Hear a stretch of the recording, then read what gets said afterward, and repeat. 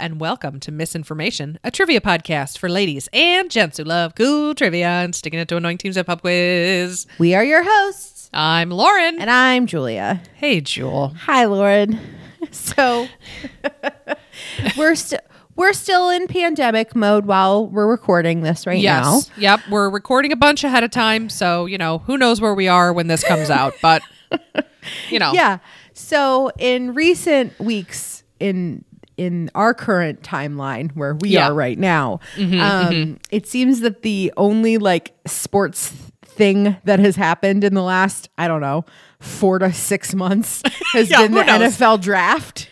Oh, right. People were so excited for the draft. It was like, finally a sports thing is on TV that is live, that we can watch, that means something. Yeah. And it was just so much it was basically like Zoom screens, and they would show this is this draft person at their house, and this is this draft person at their house, and maybe they got the call and then they stood up and they cheered and they were on the camera, and that was people were so excited, just thirsty for some sports.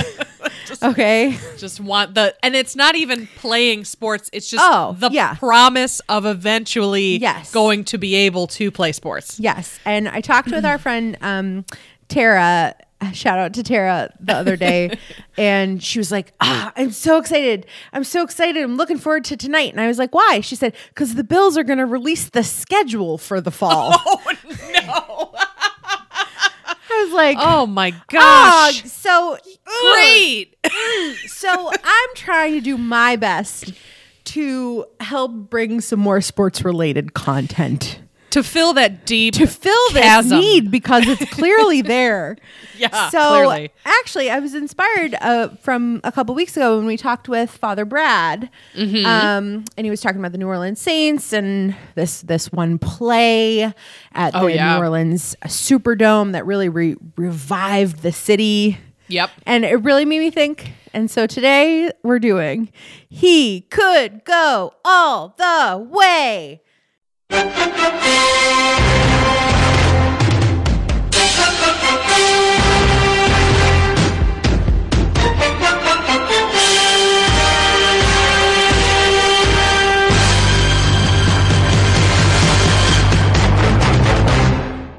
This episode is on famous plays in football history. I love this. This is great. So, the things I'm going to be talking about, they do come up at trivia. They are frequent references. I know that there's a lot of people out there that don't like sports, and then you go, oh, great, a sports ball question.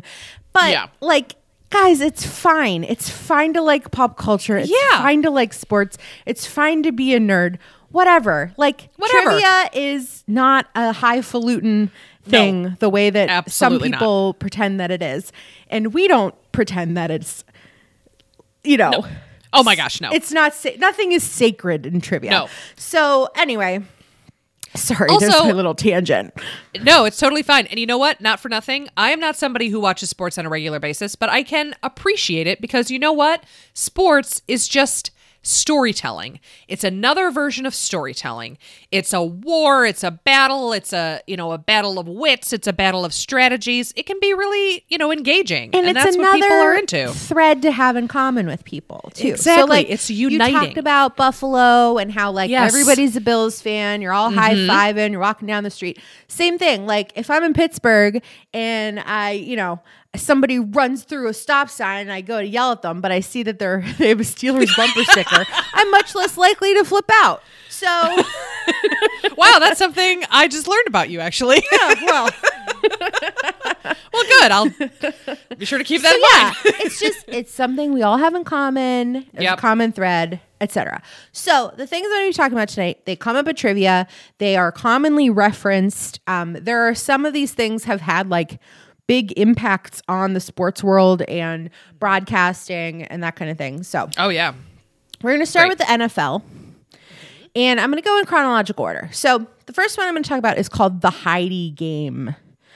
This is November 17th, 1968, and it was the New York Jets versus the Oakland Raiders. So Kind of starts out your run-of-the-mill Sunday football game between two rival teams, the Jets and the Raiders. It ends up being notable because of its very exciting finish. Oakland ended up scoring 2 touchdowns in the final minute of the game to win the game. Wow. But the game got its name for a decision made by the game's television broadcaster, NBC, to break away from its coverage of the game on the East Coast to instead broadcast the television debut of the film Heidi, causing many viewers to miss the Raiders' comeback.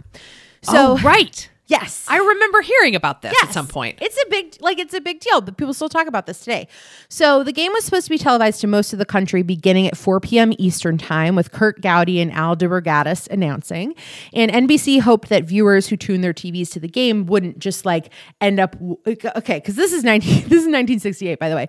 So they hoped that once you were on that channel, you were just going to leave that channel on because you would have to get up out of your seat and physically walk over to the television and tune the channel and the power switch and change the channel selector, instead. So it's crazy. They were hoping that this good game would keep the audience in their seats to then watch the game in its entirety and then be a perfect lead-in for the network's special presentation of Heidi, the Joanna Spyri children's classic, which was scheduled to air after the game at 7 p.m. Eastern. So under television rules at the time, the Jets and Raiders game was actually blacked out within 90 miles of Oakland, even though it was a sellout, which left the local Oakland NBC affiliate and other NBC affiliates in the nearby markets unable to actually show the game. So that's its own weird rule in of itself. But Heidi was heavily promoted by NBC in TV commercials and newspaper advertisements. You're reading through the newspaper. Oh, well, Joanna Spyri's Heidi is going to be on TV tonight at 7 p.m. So all this advertising, and the network hoped to, again, just have a big audience, especially between families, because the network anticipated that families would watch the whole 2-hour film together. So they sold the block of advertising to watch manufacturer Timex. So it wasn't like a bunch of different advertisements, like this car commercial, this food, whatever. It was like Timex bought all of the ads for this 2 hours of the show. So it's basically Heidi presented by Timex. Yes. So under the terms of the contract between Timex and NBC, Heidi had to air promptly at 7 p.m. Eastern, 6 p.m. Central, and could not be delayed or joined in progress for any reason. So this Jets and Raiders game is going on. And as the fourth quarter starts and it's 6:20 Eastern time. And NBC execs began to worry. They were like, oh no, this game actually might not be over by 7 p.m. Around 6:45, members of the public began calling NBC and its affiliates and demanding you guys are going to show the whole game, right? Don't. And then other people were like, but is Heidi going to start on time? So oh no, I was reading in the newspaper. So I don't know what that voice is. But so these calls were jamming the switchboards. Apparently, it reportedly blew the fuses in one of the switchboards and prevented the executives from talking to each other to resolve the situation. So with 1 minute and 1 second remaining in the fourth quarter.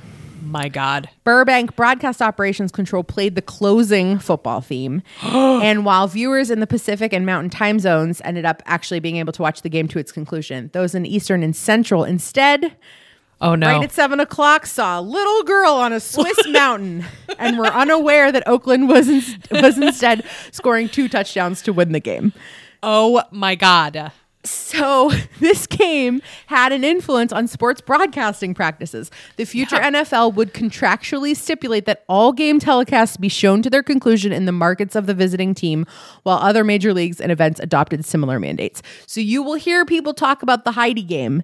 And the thing that is most ironic about the Heidi game is that Timex, the company, the watch company, is what caused this rule to go into effect. I mean, they started it on time. They did indeed start it on time. So again, that was 1968. It was the Jets versus the Raiders, and the Raiders ended up winning that game 43-32. Amazing. All right, next, near and dear to my heart and all of those who bleed black and gold. On December 23rd, 1972, we have the Immaculate Reception. So this is also the Oakland Raiders versus the Pittsburgh Steelers. So the Immaculate Reception. It's a play made by Pittsburgh Steelers running back Franco Harris at the end of the 1972 AFC Divisional Round playoff game against the Oakland Raiders at Three Rivers Stadium in Pittsburgh. With the Steelers trailing 7-6 in the last 30 seconds of the game, Pittsburgh quarterback Terry Bradshaw threw a pass attempt to Frenchie Fuqua. So the ball either bounced off the helmet of Raiders safety Jack Tatum or off the hands of Fuqua. And as it fell, Steelers fullback Franco Harris scooped it up, like didn't touch the ground. He scooped it up and ran it down the sidelines for a game-winning touchdown. Amazing. NFL Films has chosen it as the greatest play of all time, as well as the most controversial, actually. So the play was also selected as the greatest play in NFL history in the NFL Network's 100 series. And the play was a turning point for the Steelers, who then reversed their 4 decades of futility with their first playoff win ever. And then they went on to win 4 Super Bowls by the end of the 1970s. You know, no big deal. Yeah. So I've heard it. So big deal in Pittsburgh. And when you are flying through the Pittsburgh airport, if we're ever allowed to fly again, and you're coming down and you're going to baggage claim, there are 2 statues that greet you. There's one of President Washington crossing the river. I don't know. And then another of Franco Harris recreating the Immaculate Reception. It's great. That's amazing. It's great. So the Steelers won that game 13-7. And it was against Oakland. 13-7. Great. All right. December 28th, 1975. We have a play called the Hail Mary. Yes. So this is the Dallas Cowboys versus the Minnesota Vikings at this game. And with 24 seconds left in this very important game, Dallas Cowboys quarterback Roger Staubach hurled a desperation pass for 50 yards down the field to receiver Drew Pearson for the go-ahead score, and the Cowboys ended up winning the game 17-14. After the game, Staubach was quoted as saying, "I closed my eyes and said a Hail Mary." Perfect. Staubach's post-game comments about the play are thought to have popularized Hail Mary as a football term. And you hear it all the time now. You're like, okay, there's 3 seconds left. You know, they're not going to win the game, but whatever. He could throw a Hail Mary. And that's where that's where it came from. Came from Staubach saying this as, you know, a prayer. But so that was the first time that term was popularized. And the Cowboys beat the Vikings 17-14. All right, one that dear old engineer Josh doesn't love. November 19th, 1978. This is the Miracle at the Meadowlands. So this is the Philadelphia Eagles versus the New York Giants. Oh boy. All right. So the Giants, they're ahead 17-12. This is like the end of the game, by the way. Giants are up 17-12. They could have easily run out the final seconds of the game. They had the ball. The Eagles had no timeouts left. And if you're familiar with like the last 2 minutes of any kind of football game, you know, okay, well, they can, do timeouts. They can just run the time off the clock, blah. So anyway, on 3rd and 2 with less than 30 seconds left in the game, quarterback Joe Pisarcik botched an attempt to hand off the football to fullback Larry Kazanka. Oh, no. So instead, he went to hand this off to him so that Kazanka could run out, the ball essentially. Instead, Philadelphia cornerback Herm Edwards picked up the drop ball and ran 26 yards for the winning score. Oh boy. So at the time, there was no kneel down rule. And with the Giants' victory all but assured, the CBS commentator had begun to read the end credits for the game, saying, thanks to Joe Smith on the truck and this guy on the field. And he had to change his reading of the credits into a play call with actually he snapped the ball and he fumbled the ball and turns out Herm Edwards just got a touchdown. So the week after the game, both the Giants and the Eagles implemented a new offensive formation to be used in the end of the game as part of a kneel down. So it's popularly called the victory formation or the victory offense. So you'll see this happen in games nowadays. Okay, there's 20 seconds left on the clock, whatever. They're just going to kneel it down. Protect the ball, protect the quarterback. Don't hand it off to anybody. Just stay there. Yes. So this game legitimized the quarterback kneel, and coaches everywhere took heed of the Giants' fate and immediately began instructing quarterbacks to sit on the ball in similar situations. So A kneel down is basically primarily used to run the clock down either at the end of the first half or the game itself in order to preserve a lead. So you might end up getting like a loss of a yard or use up a down to do that. But again, you're minimizing the risk of a fumble, giving the other team a chance of recovering that. So a team can actually run off over 2 minutes with 3 straight kneel downs if the defensive team has no more timeouts. So it is a strategy now. Some purists are like, just, waste a lot of time and whatever. But anyway. Steve doesn't understand it. Steve, he has an irrational hatred of running out the clock. Yeah. He's like, just play the game. Yeah. That's what you're there for. Well, that's what we're the New York Giants would argue otherwise. Yeah, so exactly. This is called Miracle at the Meadowlands because it took place, like Philadelphia had no chance to win this game. And then this crazy ass fumble at the Giants stadium caused this to happen. So remember, Miracle at the Meadowlands, November 78, Eagles versus Giants. Eagles won 19-17. And also the Giants fans often refer to this play as the fumble. Uh-oh. All right. We're moving along. We're in January 10th, 1982. We have the catch. Ooh. All right. Ready? So this is the Dallas Cowboys versus the San Francisco 49ers.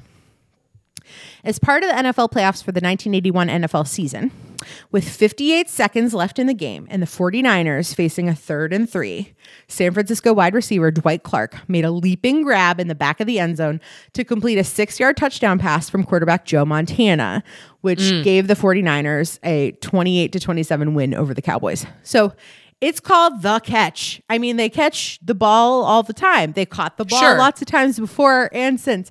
But the catch is widely regarded as one of the most memorable events in NFL history. It came at the end of a 14-play, 83-yard drive engineered by Montana. And when you rewatch this, you're like, was he even trying to throw the ball to Dwight Clark, or was he just seem like just a lob? Yeah, it was just like, I mean, it was only a 6-yard. It was only a 6-yard pass. Okay, we're talking about like other guys that like throw an 84-yard pass down the field or whatever. This was a 6-yard touchdown pass at 3rd and 3, and some people are like, he was just like trying to get rid of the ball and then like go for, try to get it on 4th down instead. But San Francisco 49ers were the recipients of that catch, and they won the game 28-27. Interesting. Cool. All right. So we had the catch. Now we have the drive on January 11th, 1987. This is the Denver Broncos versus the Cleveland Browns. The drive was an offensive series in the 4th quarter of the 1986 AFC Championship game played at Cleveland Municipal Stadium. Broncos quarterback John Elway, in the span of 5 minutes and 2 seconds, led his team 98 yards down the field in 15 plays to tie the game with 37 seconds left in regulation, thanks to a touchdown by Mark Jackson. So Denver won the game in overtime, making a 33-yard field goal, pulling off a 23-20 win over the Cleveland Browns. This 98-yard drive ranks as football's prototypical clutch performance. So you will still hear people talk about this today. One fun fact, the drive was featured in the movie Hot Tub Time Machine. Okay. So they go back in time. They're in January 1987, and they're saying in the movie, due to the butterfly effect, they distracted Mark Jackson. Mark Jackson was distracted by a squirrel, and he failed to catch a pass, and Cleveland went on to win the game instead. Okay. That's just a fun little tidbit. Like it's like it was a big enough deal in the 1980s that this ended up getting into the classic film. Classic film Hot Tub Time Machine, which I've seen multiple times at this point. I have never seen it. I guess I have to see it now since you've seen it so often. It's funny. Oh yeah, I hear it's funny. It's certainly, again, sometimes I don't see movies not because I have no interest. It just doesn't happen to me. Like movies happen to me. I don't seek them out, apparently. Well, speaking of something that happened to you, January 27th, 1991, wide right. Oh no. The Buffalo Dave Tag, stop listening. Sorry, Dave. Yeah, we'll give you the heads. We'll tell you when you can tune back in, Dave. Yeah. So this is the Buffalo Bills versus the New York Giants. At the end of Super Bowl 25, with 8 seconds left in the game, the Buffalo Bills trailed the New York Giants by a single point. They called for kicker Scott Norwood to try a 47-yard field goal, which would win the game and the championship for the Bills. Okay, but 47 yards, was considered near the limit of Norwood's kicking range, particularly on a grass field at the time. So he's trying it. 8 seconds left in the game. The kick had sufficient distance, but it passed about a foot to the right of the right-hand goalpost. Oh, and the field goal attempt failed. Television sportscaster Al Michaels, calling the game for ABC, announced the occurrence to a stunned television audience. No good, wide right. The Giants then took possession with 4 seconds left and ran out the clock for a 20-19 victory. Bills fans also call this the miss. Yep. The Bills lost their first of 4 consecutive Super Bowl games, and this loss was the closest the team got, as the next 3 Super Bowls ended with the Bills losing by considerable margins. Considerable amounts of points, yes. The U2 song, Stuck in a Moment, is about this.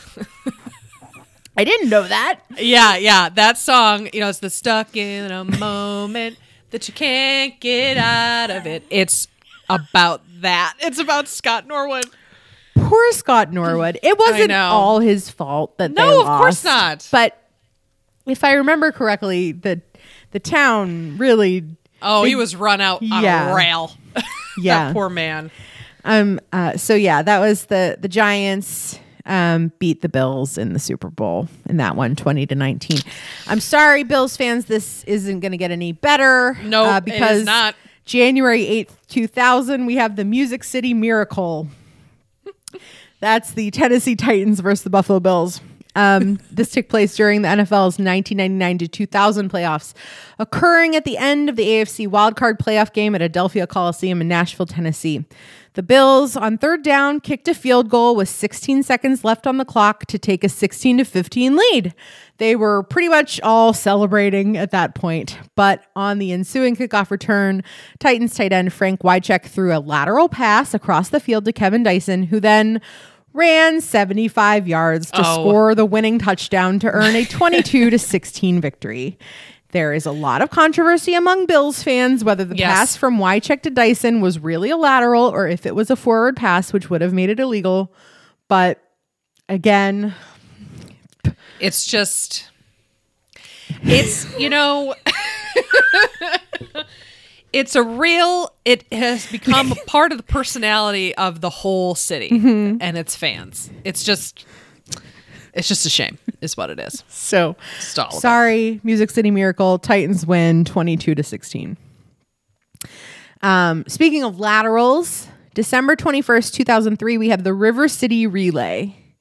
And this is insane. If you don't know what this is insane. So this is the New Orleans Saints versus the Jacksonville Jaguars. Mm-hmm. All right. There are 7 seconds left at the end of regulation in this game, okay? 7 seconds left. The Jaguars are up 20-13 on the Saints. The Saints are on their own 25-yard line. They have second down and 10. But there's only 7 seconds left in the game. They're on their own 25-yard line. They're down by 7 points. Quarterback Aaron Brooks passed the ball to the right side of the field to receiver Dante Stallworth. He caught the pass at midfield. He bounced off a tackle attempt. He turned inside. He broke a few more tackles. So the clock was already at 0. There's no time left on the clock. And that's okay because you're in the middle of a play. Yeah, as long as the play's happening, it's okay. So Stallworth had this ball. Clock had reached 0. He pitched the ball to the 34-yard line to Michael Lewis for his team, who then ran the ball to the 25-yard line of Jacksonville. He then turned and threw the ball to Deuce McAllister, who ran to the Jaguars' 20-yard line. McAllister then threw the ball to the right side of the field to Jerome Pathon, who caught the ball at the 24-yard line of Jacksonville. What? And he dove into the end zone. It's okay if you're not the quarterback. It's okay if you throw the ball as long as it's not a forward pass.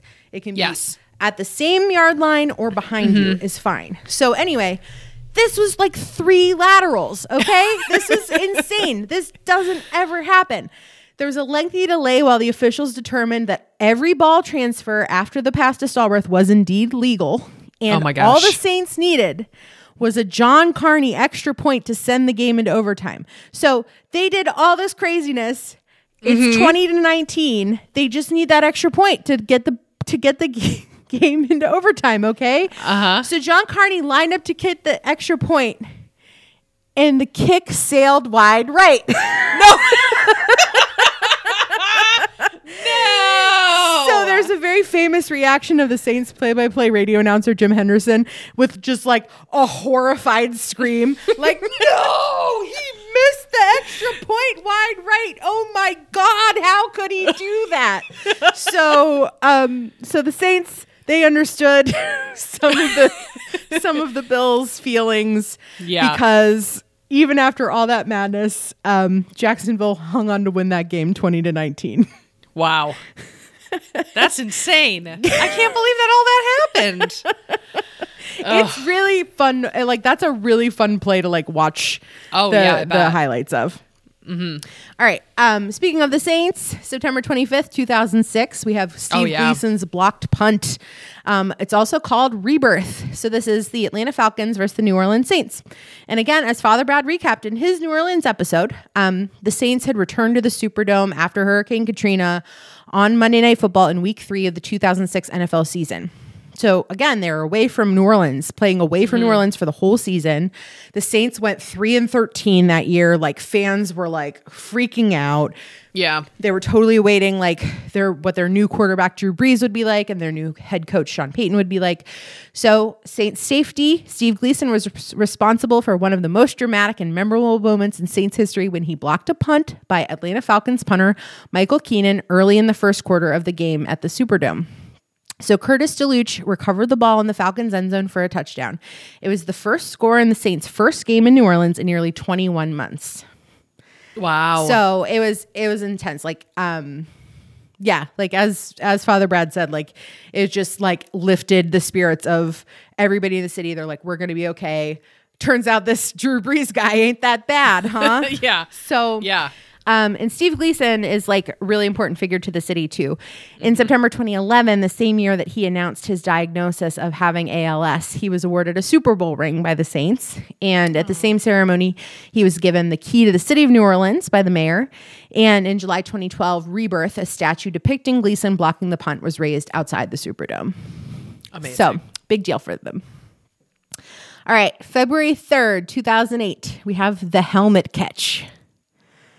I don't think I know this. Okay, so this is the New York Giants versus the New England Patriots in Super Bowl 42. During the final 2 minutes of this game, quarterback Eli Manning escaped from the grasp of 3 New England Patriots defensive players and threw a forward pass on 3rd down. And David Tyree made a leaping catch. He caught the ball with one hand and then pressed the ball against his helmet, coming down... Like, because he couldn't get both hands on the ball, he had one hand on the ball and pressed it to his head to keep it from like falling. Sliding off. Yeah, exactly. So the play was a 32-yard gain and it led to the game-winning touchdown with 39 seconds left and was instrumental in the Giants' 17-14 upset victory over the Patriots. And that was the year that the Patriots had went 16-0 during the season. Yeah. So they were undefeated during the season and they were on the verge of becoming the first NFL team to finish like going through the not only the regular season but also the playoffs. So the Giants spoiled that for them. And I love to see it. Yeah, you love to see it. Love to see it. And NFL film Steve Sobol called it the greatest play the Super Bowl has ever produced. Ooh. That's cool. It's neat. It's neat to watch that. So that's called the helmet catch. So we talked about the miracle at the Meadowlands. Mm-hmm. We also have the miracle at the New Meadowlands on December 19th, 2010. And engineer Josh is rubbing his face right now while I say this. So this is, again, the Philadelphia Eagles versus the New York Giants at the Giants' new stadium. Mm-hmm. All right. Oh, no. December 19th, 2010. With just 8 minutes left to play in the fourth quarter, the Eagles trailed the Giants by 21 points. What? Okay, so the Giants are up by 21 points with 8 minutes left in the game. The Eagles went on to score 4 unanswered touchdowns in the final 7 minutes and 28 seconds of play, what the fuck? Including a punt returned for a touchdown by Deshaun Jackson as time expired. Deshaun Jackson became the first player in NFL history to win a game by scoring on a punt return as time expired. The Eagles, how is that? The Eagles won 38-31. Oh my God. I'm sorry. It's as if the Giants... Did they just lay in the grass? It's as if they all took a nap for the last 8 minutes of the game. Wow. So yeah, by Giants fans tend to call this game the punt because that's what happened to go wrong, in a similar way that Miracle at the Meadowlands was known as the fumble. But yeah, this is both of the Meadowlands incidents took place between the Eagles and the Giants, and unfortunately the Giants did not come out victorious. That's rough. And then finally, speaking of fumbles in the NFL, my favorite, and probably yours, is the butt fumble on November 22nd, 2012. Mm-hmm. So this is the New England Patriots versus the New York Jets. In this game, the Jets quarterback, Mark Sanchez, collided with the rear end of his teammate, offensive lineman Brandon Moore, causing a fumble, which was then recovered by the Patriots safety, Steve Gregory, in return for a touchdown. So this play was the centerpiece of a disastrous sequence in the second quarter where the Jets lost 3 fumbles and the Patriots scored 3 touchdowns, one each on offense, defense, and special teams, all in the span of 52 seconds of game time. Oh, that's embarrassing. This is often considered one of the most inept plays in NFL history and is also ranked as the most embarrassing moment in Jets history by ESPN.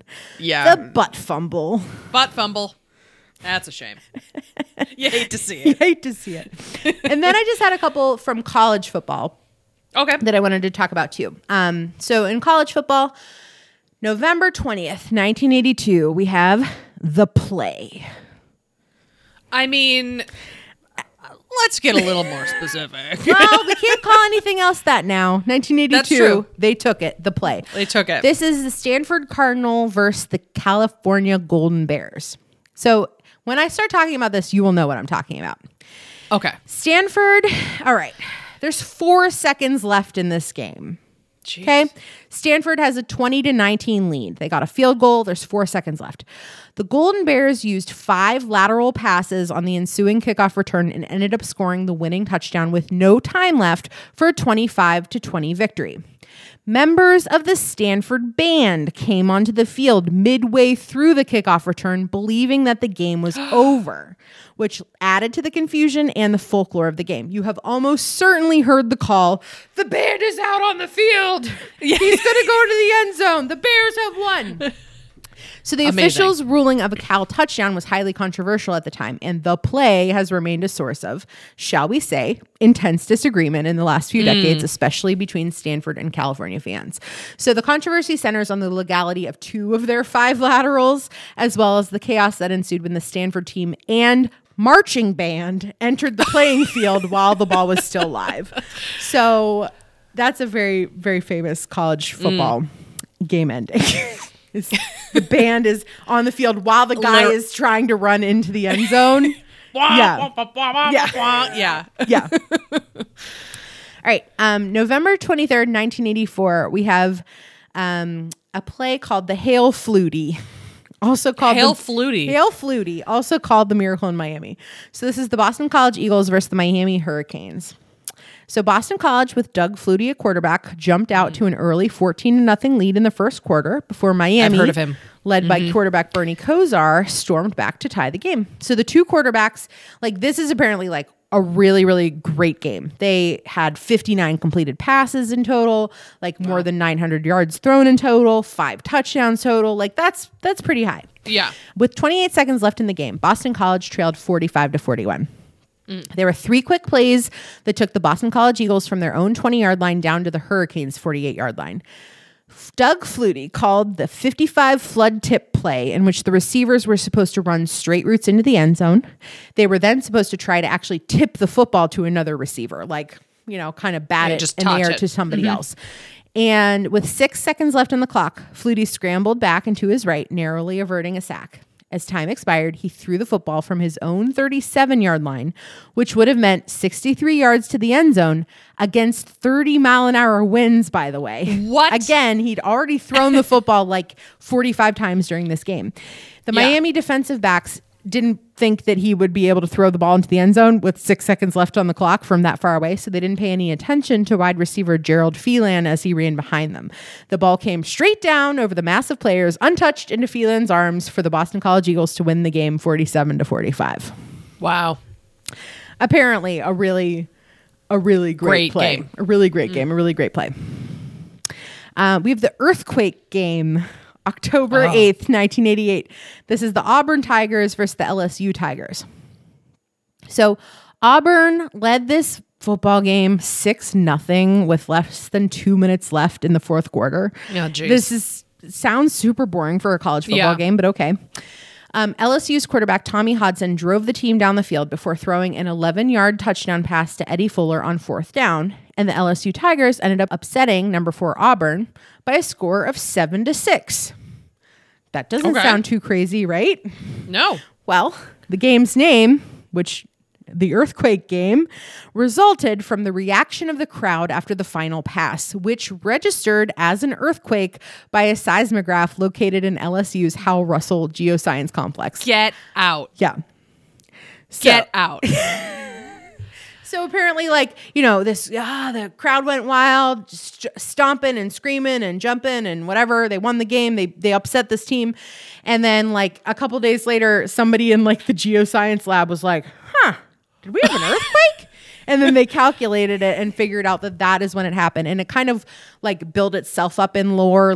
There was another ESPN was on campus filming something the next year, and it came up, and then it became this big bigger than it really was. At the time, it wasn't anything, but they refer to that as the earthquake game. And then last but not least, the Kick Six. This took place on November 30th, 2013. This is the Alabama Crimson Tide versus the Auburn Tigers. So it's the 78th Iron Bowl. It's a big college championship game featuring number 1 ranked and 2-time defending national champion Alabama Crimson Tide as a 10-point favorite over the number 4 ranked Auburn Tigers. So after falling behind in the second quarter and then again in the fourth quarter, Auburn rallied late to tie the game 28-28 with 32 seconds remaining.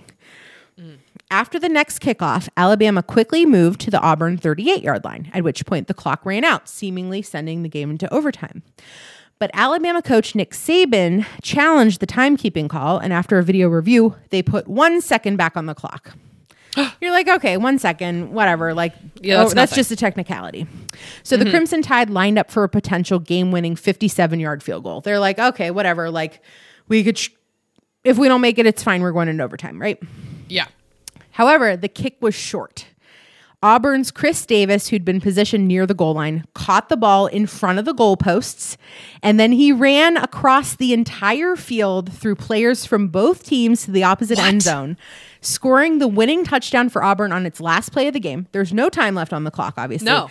The run back was technically about 109 yards.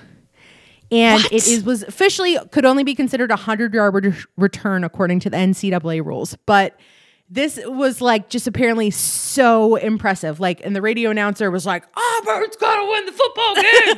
Auburn's got to. I hope you like all my impressions this episode. Auburn's got to win the football game. So it was just so improbable that this would have even happened, but ended up winning. Auburn won the football game 34-28 on a 109-yard return for a field goal that was too short. Amazing. That's amazing. So those are some football plays that I wanted you to know. Those are great. Thank you so much. I had a lot of fun watching the clips of all these ones again and stuff. And then hearing when you hear a really surprised announcer. Yes. It's the best. It's so great. It's truly the best thing. All right. So I was like, okay, not everybody likes my sports. Not everybody likes sports episode. I was like, when I do my quiz, I want to do a quiz on the opposite of football.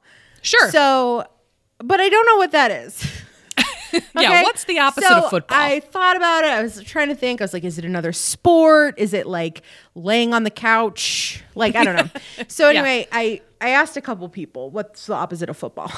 So I texted my mom and my brothers and I go, hey guys, quick question. What's the opposite of football? Mm-hmm. And my brother, Billy,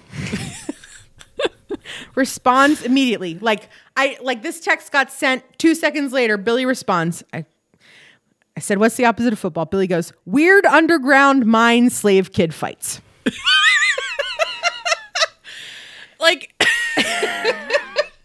And, What? And my mom, without acknowledging Billy's answer, says badminton. Okay. So my mom's like, what? And Billy said, Billy was like, that's in open air though, Mom. And then he thinks, and he goes, cave snail racing would also work. So guys, my quiz is on weird underground mine slave kid fights and caves. No, it's not at all. But yeah, like the thought process behind that. He's like, Billy was like, well, football's out in the open on the green grass under the crystal blue sky. So you got to take the opposite of that into account. And my mom's like, I think the beer's melting your brain, kid. Also shout out an idiot savant. He's an idiot savant. I swear. Cave snail racing is the opposite of football, guys. Mm-hmm. It has been proclaimed. Honorable mention. I also asked our friend Andrew Gibson, who's been on the podcast before. I asked him, what's the opposite of football? And he said an original 35 millimeter print of the film Wild Strawberries. So those are your options. If this ever comes up, those are the opposite of football. Why don't you let us, by the way, tweet at us. What do you think is the opposite of football? I'm going to put up a poll on Twitter, and it's going to be, what is the opposite of football? And I will provide all those answers, and you, our listeners, will tell us. Yes. So please keep an eye out for that. Yes. It will be on Twitter today. So our quiz today is unfortunately not on the opposite of football because we couldn't figure out a cohesive definition. This quiz is called Flag on the Play. It is a quiz on memorable flags of the world. Lauren said shit. I think you'll be okay. Okay. All right. Question 1. This country's flag, called the Taigugi, is white with a soulful red and blue yin-yang symbol in the center. There is a different black trigram from the ancient I Ching in each corner of the white field. Which country, who has played host to the Olympic Games twice, flies this flag? Question 2. The only national flag not shaped like a quadrilateral. This country's flag instead comprises 2 overlapping crimson triangles representing both the Himalayan mountains and the 2 main religions of the nation, Hinduism and Buddhism. The smaller upper triangle bears a white stylized moon, and the larger lower triangle displays a white 12-pointed sun. Where in the world is this flag from? Question 3. The Union Jack or Union flag is the official name of the flag for the United Kingdom. The crosses or saltires of which 3 saints are combined to make the UK flag? Question 4. The 5th largest country in the world has a green flag with a large yellow diamond in the center, bearing a blue celestial globe with 27 white 5-pointed stars. The globe also has a white equatorial band with the motto Ordum e Progresso across it. Though their national dish isn't canned soup, but feijoada, a stew of beans with beef and pork. To what country does this flag belong? Question 5. This country's flag has 3 equal horizontal bands of green, black, and yellow, with a red isosceles triangle on the left side. But centered in the triangle is a yellow 5-pointed star, under a crossed AK-47, and a hoe on an open white book. If you're in Maputo, you're under the flag of what country? Alternatively, what is the only country's flag with an AK-47 on it? Question 6. There are 3 countries with dragons on their flags. One is the Land of Song, one is a European island, and one is a very happy country in Asia. Can you name me 2 of them? I'll throw in a milkshake and some bonus points if you get all 3. Question 7. This red flag with a triskelion of legs joined at the thigh, bent at the knee, pointing clockwise, with stars for spurs at their heels. is explained by the legend that a great warrior repelled an invasion by transforming into the three legs and rolling down a hill, defeating the invaders. You can buy that story if you want to in pounds sterling, since the country is a crown dependency in the Irish Sea. What is its name? Question 8. Believed to be the oldest continuously used national flag in the world. This flag, wielded by kings of its home country since the 14th century, features a shifted white cross on a red background. If you were visiting Queen Margrethe II, who's been reigning monarch since 1972, or the headquarters of LEGO, in what country would you be? Question 9. This perfectly square flag consists of two vertical halves. On the left, solid yellow, signifying a specific ruler's spiritual power. And the right side, which shows a tiara, two crossed keys, one silver, one gold, neither pearly, and a red cord connecting the keys.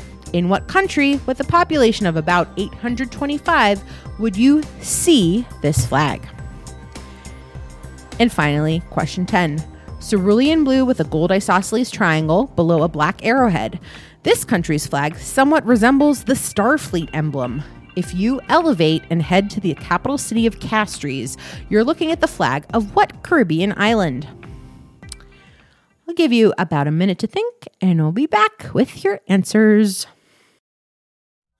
Oh, mama, I'm in fear for my life from the long arm of the law.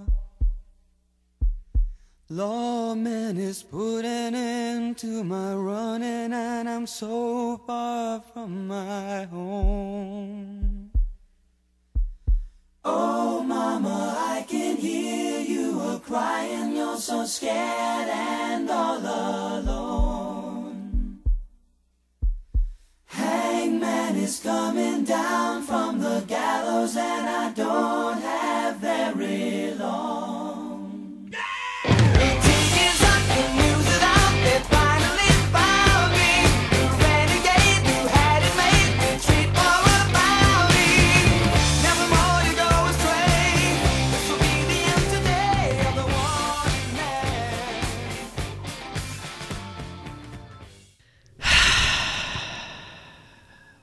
I think I'm doing better than I thought. Yeah. But no, that's not it. Okay. All right.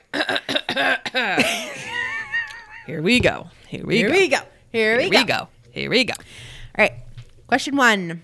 This country's flag, called the Taiguchi, is white with a soulful red and blue yin-yang symbol in the center. There's a different black trigram from the ancient I Ching in each corner of the white field.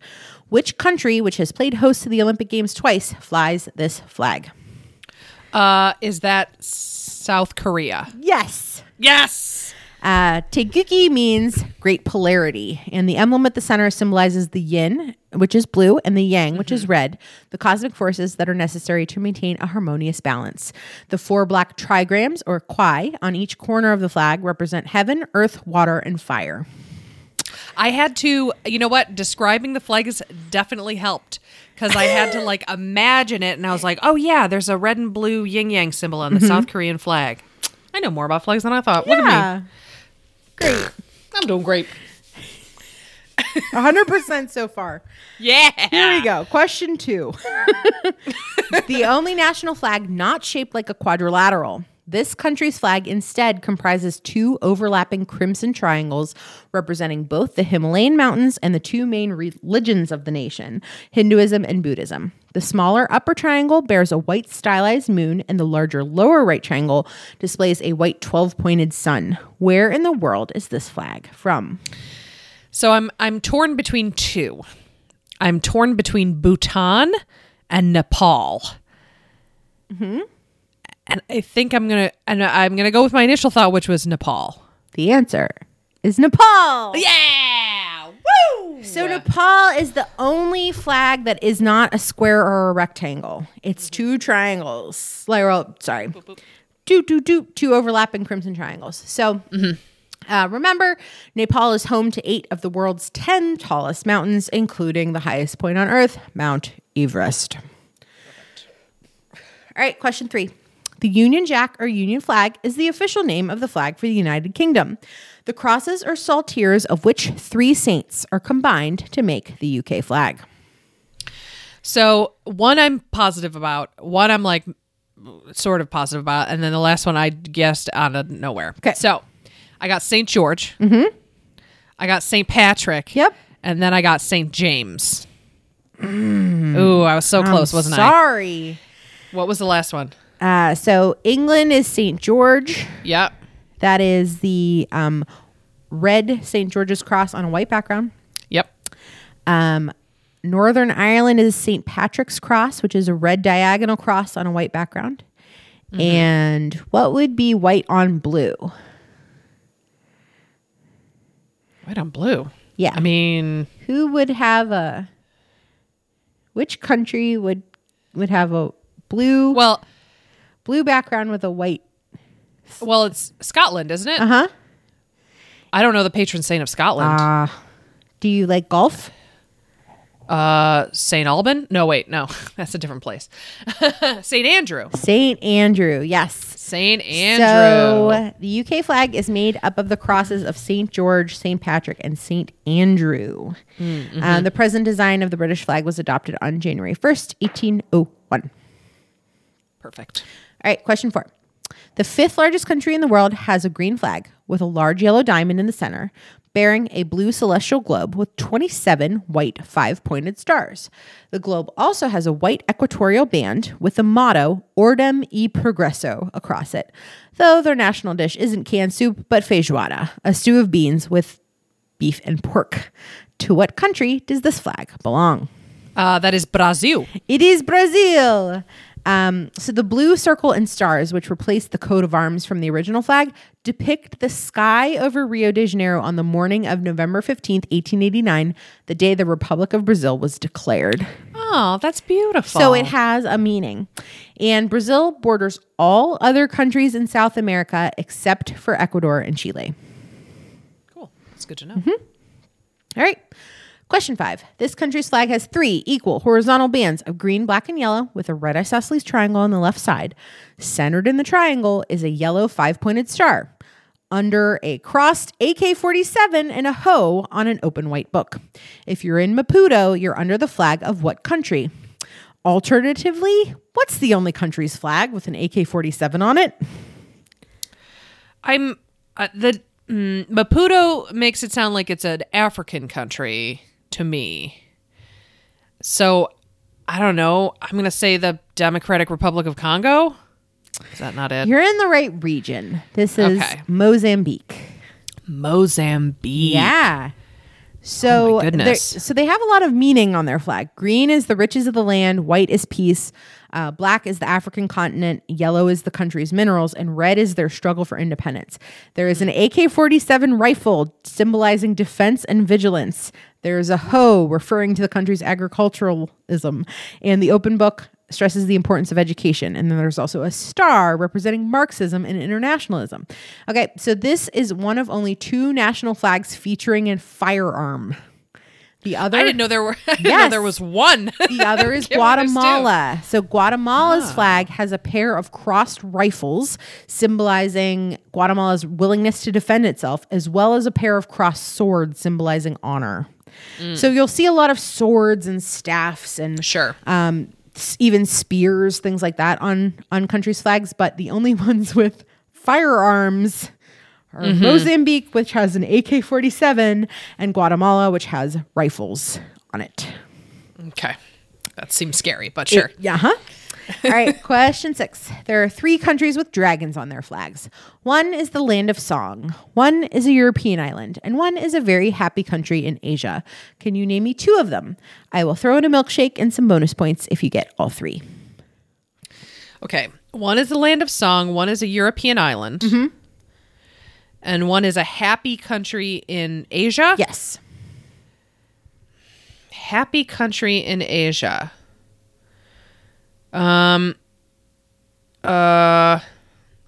Is one of them Thailand? No. Shoot. Okay.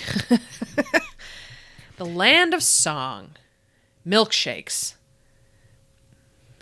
You got... So this Asian country is widely known as being the happiest country on earth. Like I wasn't doing a play on words there. They measure their country's success by like their gross national happiness quotient or something. Oh my gosh.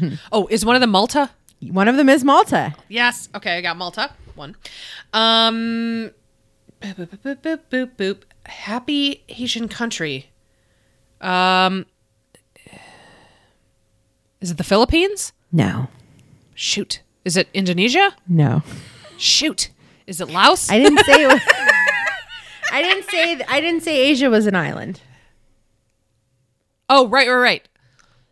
Oh, shoot. I don't know. All right. How about in Great Britain? Is there a flag in Great Britain with a dragon on it? It's a European island, right? You said? Uh-huh. Okay. That was Malta. That was The Malta. European island was Malta. Okay. So you're saying Land of Song. Uh-huh. Is it Ireland? No. Shoot. Just tell me. Wales. Oh, Wales. Poop. Of course they've got a dragon. Yeah. Oh, The they believe that they're real still. So actually, you got the most obscure one. Wales is straight up a big ass red dragon on a white and green stripe background. Bhutan is the happiest country in the world. You know what? Damn it. You said I it said earlier, that but I couldn't- earlier. Yeah, of course not. I couldn't call it back. So Bhutan's flag is there's a diagonal split of colors. There's like a goldenrod and like a burnt orange on the background, and then across the middle is a black and white Asian dragon with on top of balls with his feet. So very, very bold there. The one that I think that is the hardest is the Malta, because Malta's flag shows the George Cross, which is the second highest award of the United Kingdom honor system. And on the emblem of the George Cross, it's teeny tiny up in the left-hand corner. It does have the effigy of St. George and the Dragon surrounded by the words "for gallantry."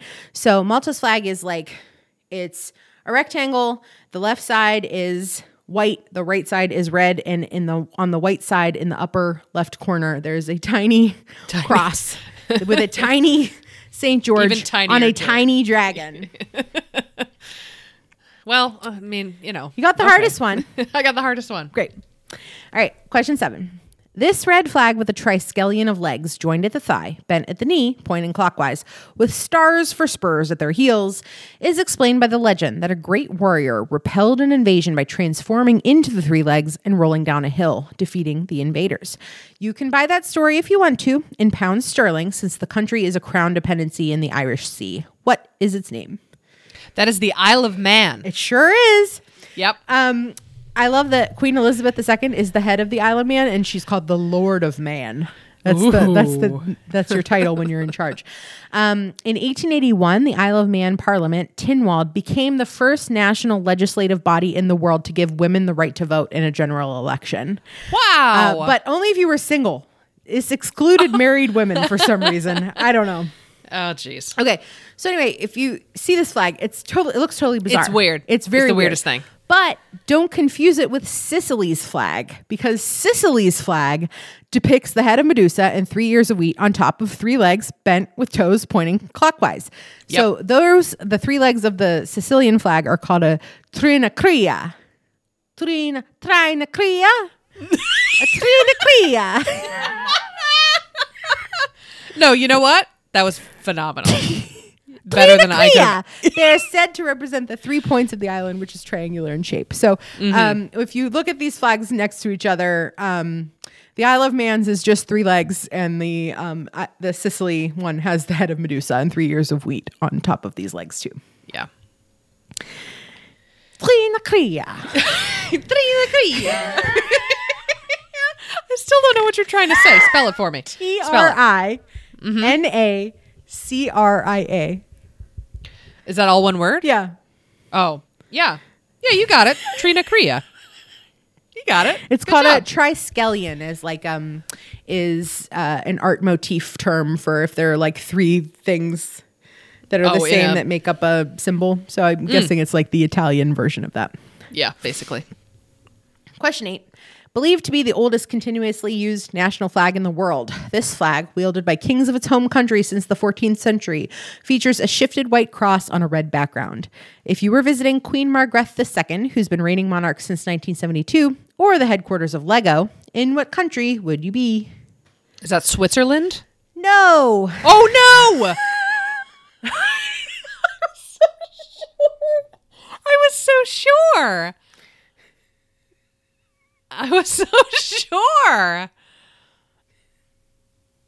Oh no. Oh no. Is it Sweden? It's not Sweden. Mm-mm. No. It's an off-center white cross on a red background. Yeah, I mean, I can see it in my brains. Why did I think Switzerland? Now, you know what? I was so positive of that I wrote Switzerland and then I didn't think about it again. Where's Lego? I know, that's what I'm trying to think. Where is Lego? You just did an episode on it. And I say you just did. It was probably like last 100 year. episodes ago. Yeah, it was last year. Poop. Where is it? Is it on the European continent? Yeah. Oh, shit. Well, it's part of Europe. Yeah. Is it Denmark? It is Denmark. Oh, okay. See, Jesus. I'm sorry. So their flag is officially called the Dannebrog, Dannebrog. It's the shifted cross design element was subsequently adopted by the other Nordic countries of Finland, Iceland, Norway, and Sweden. Denmark proper, which is the southernmost of the Scandinavian countries, consists of a peninsula, Jutland, and an archipelago of 443 named islands, the largest being Zealand. In 1969, Denmark was the first country to legalize pornography. Congratulations. Great job, Denmark. And for more on Lego, check out episode 64, Lego, My Lego. For a second, I thought you were going to be like, for more on For pornography. more pornography. You know what to do. Yeah. Please. You don't need our instructions. All right. Question 9.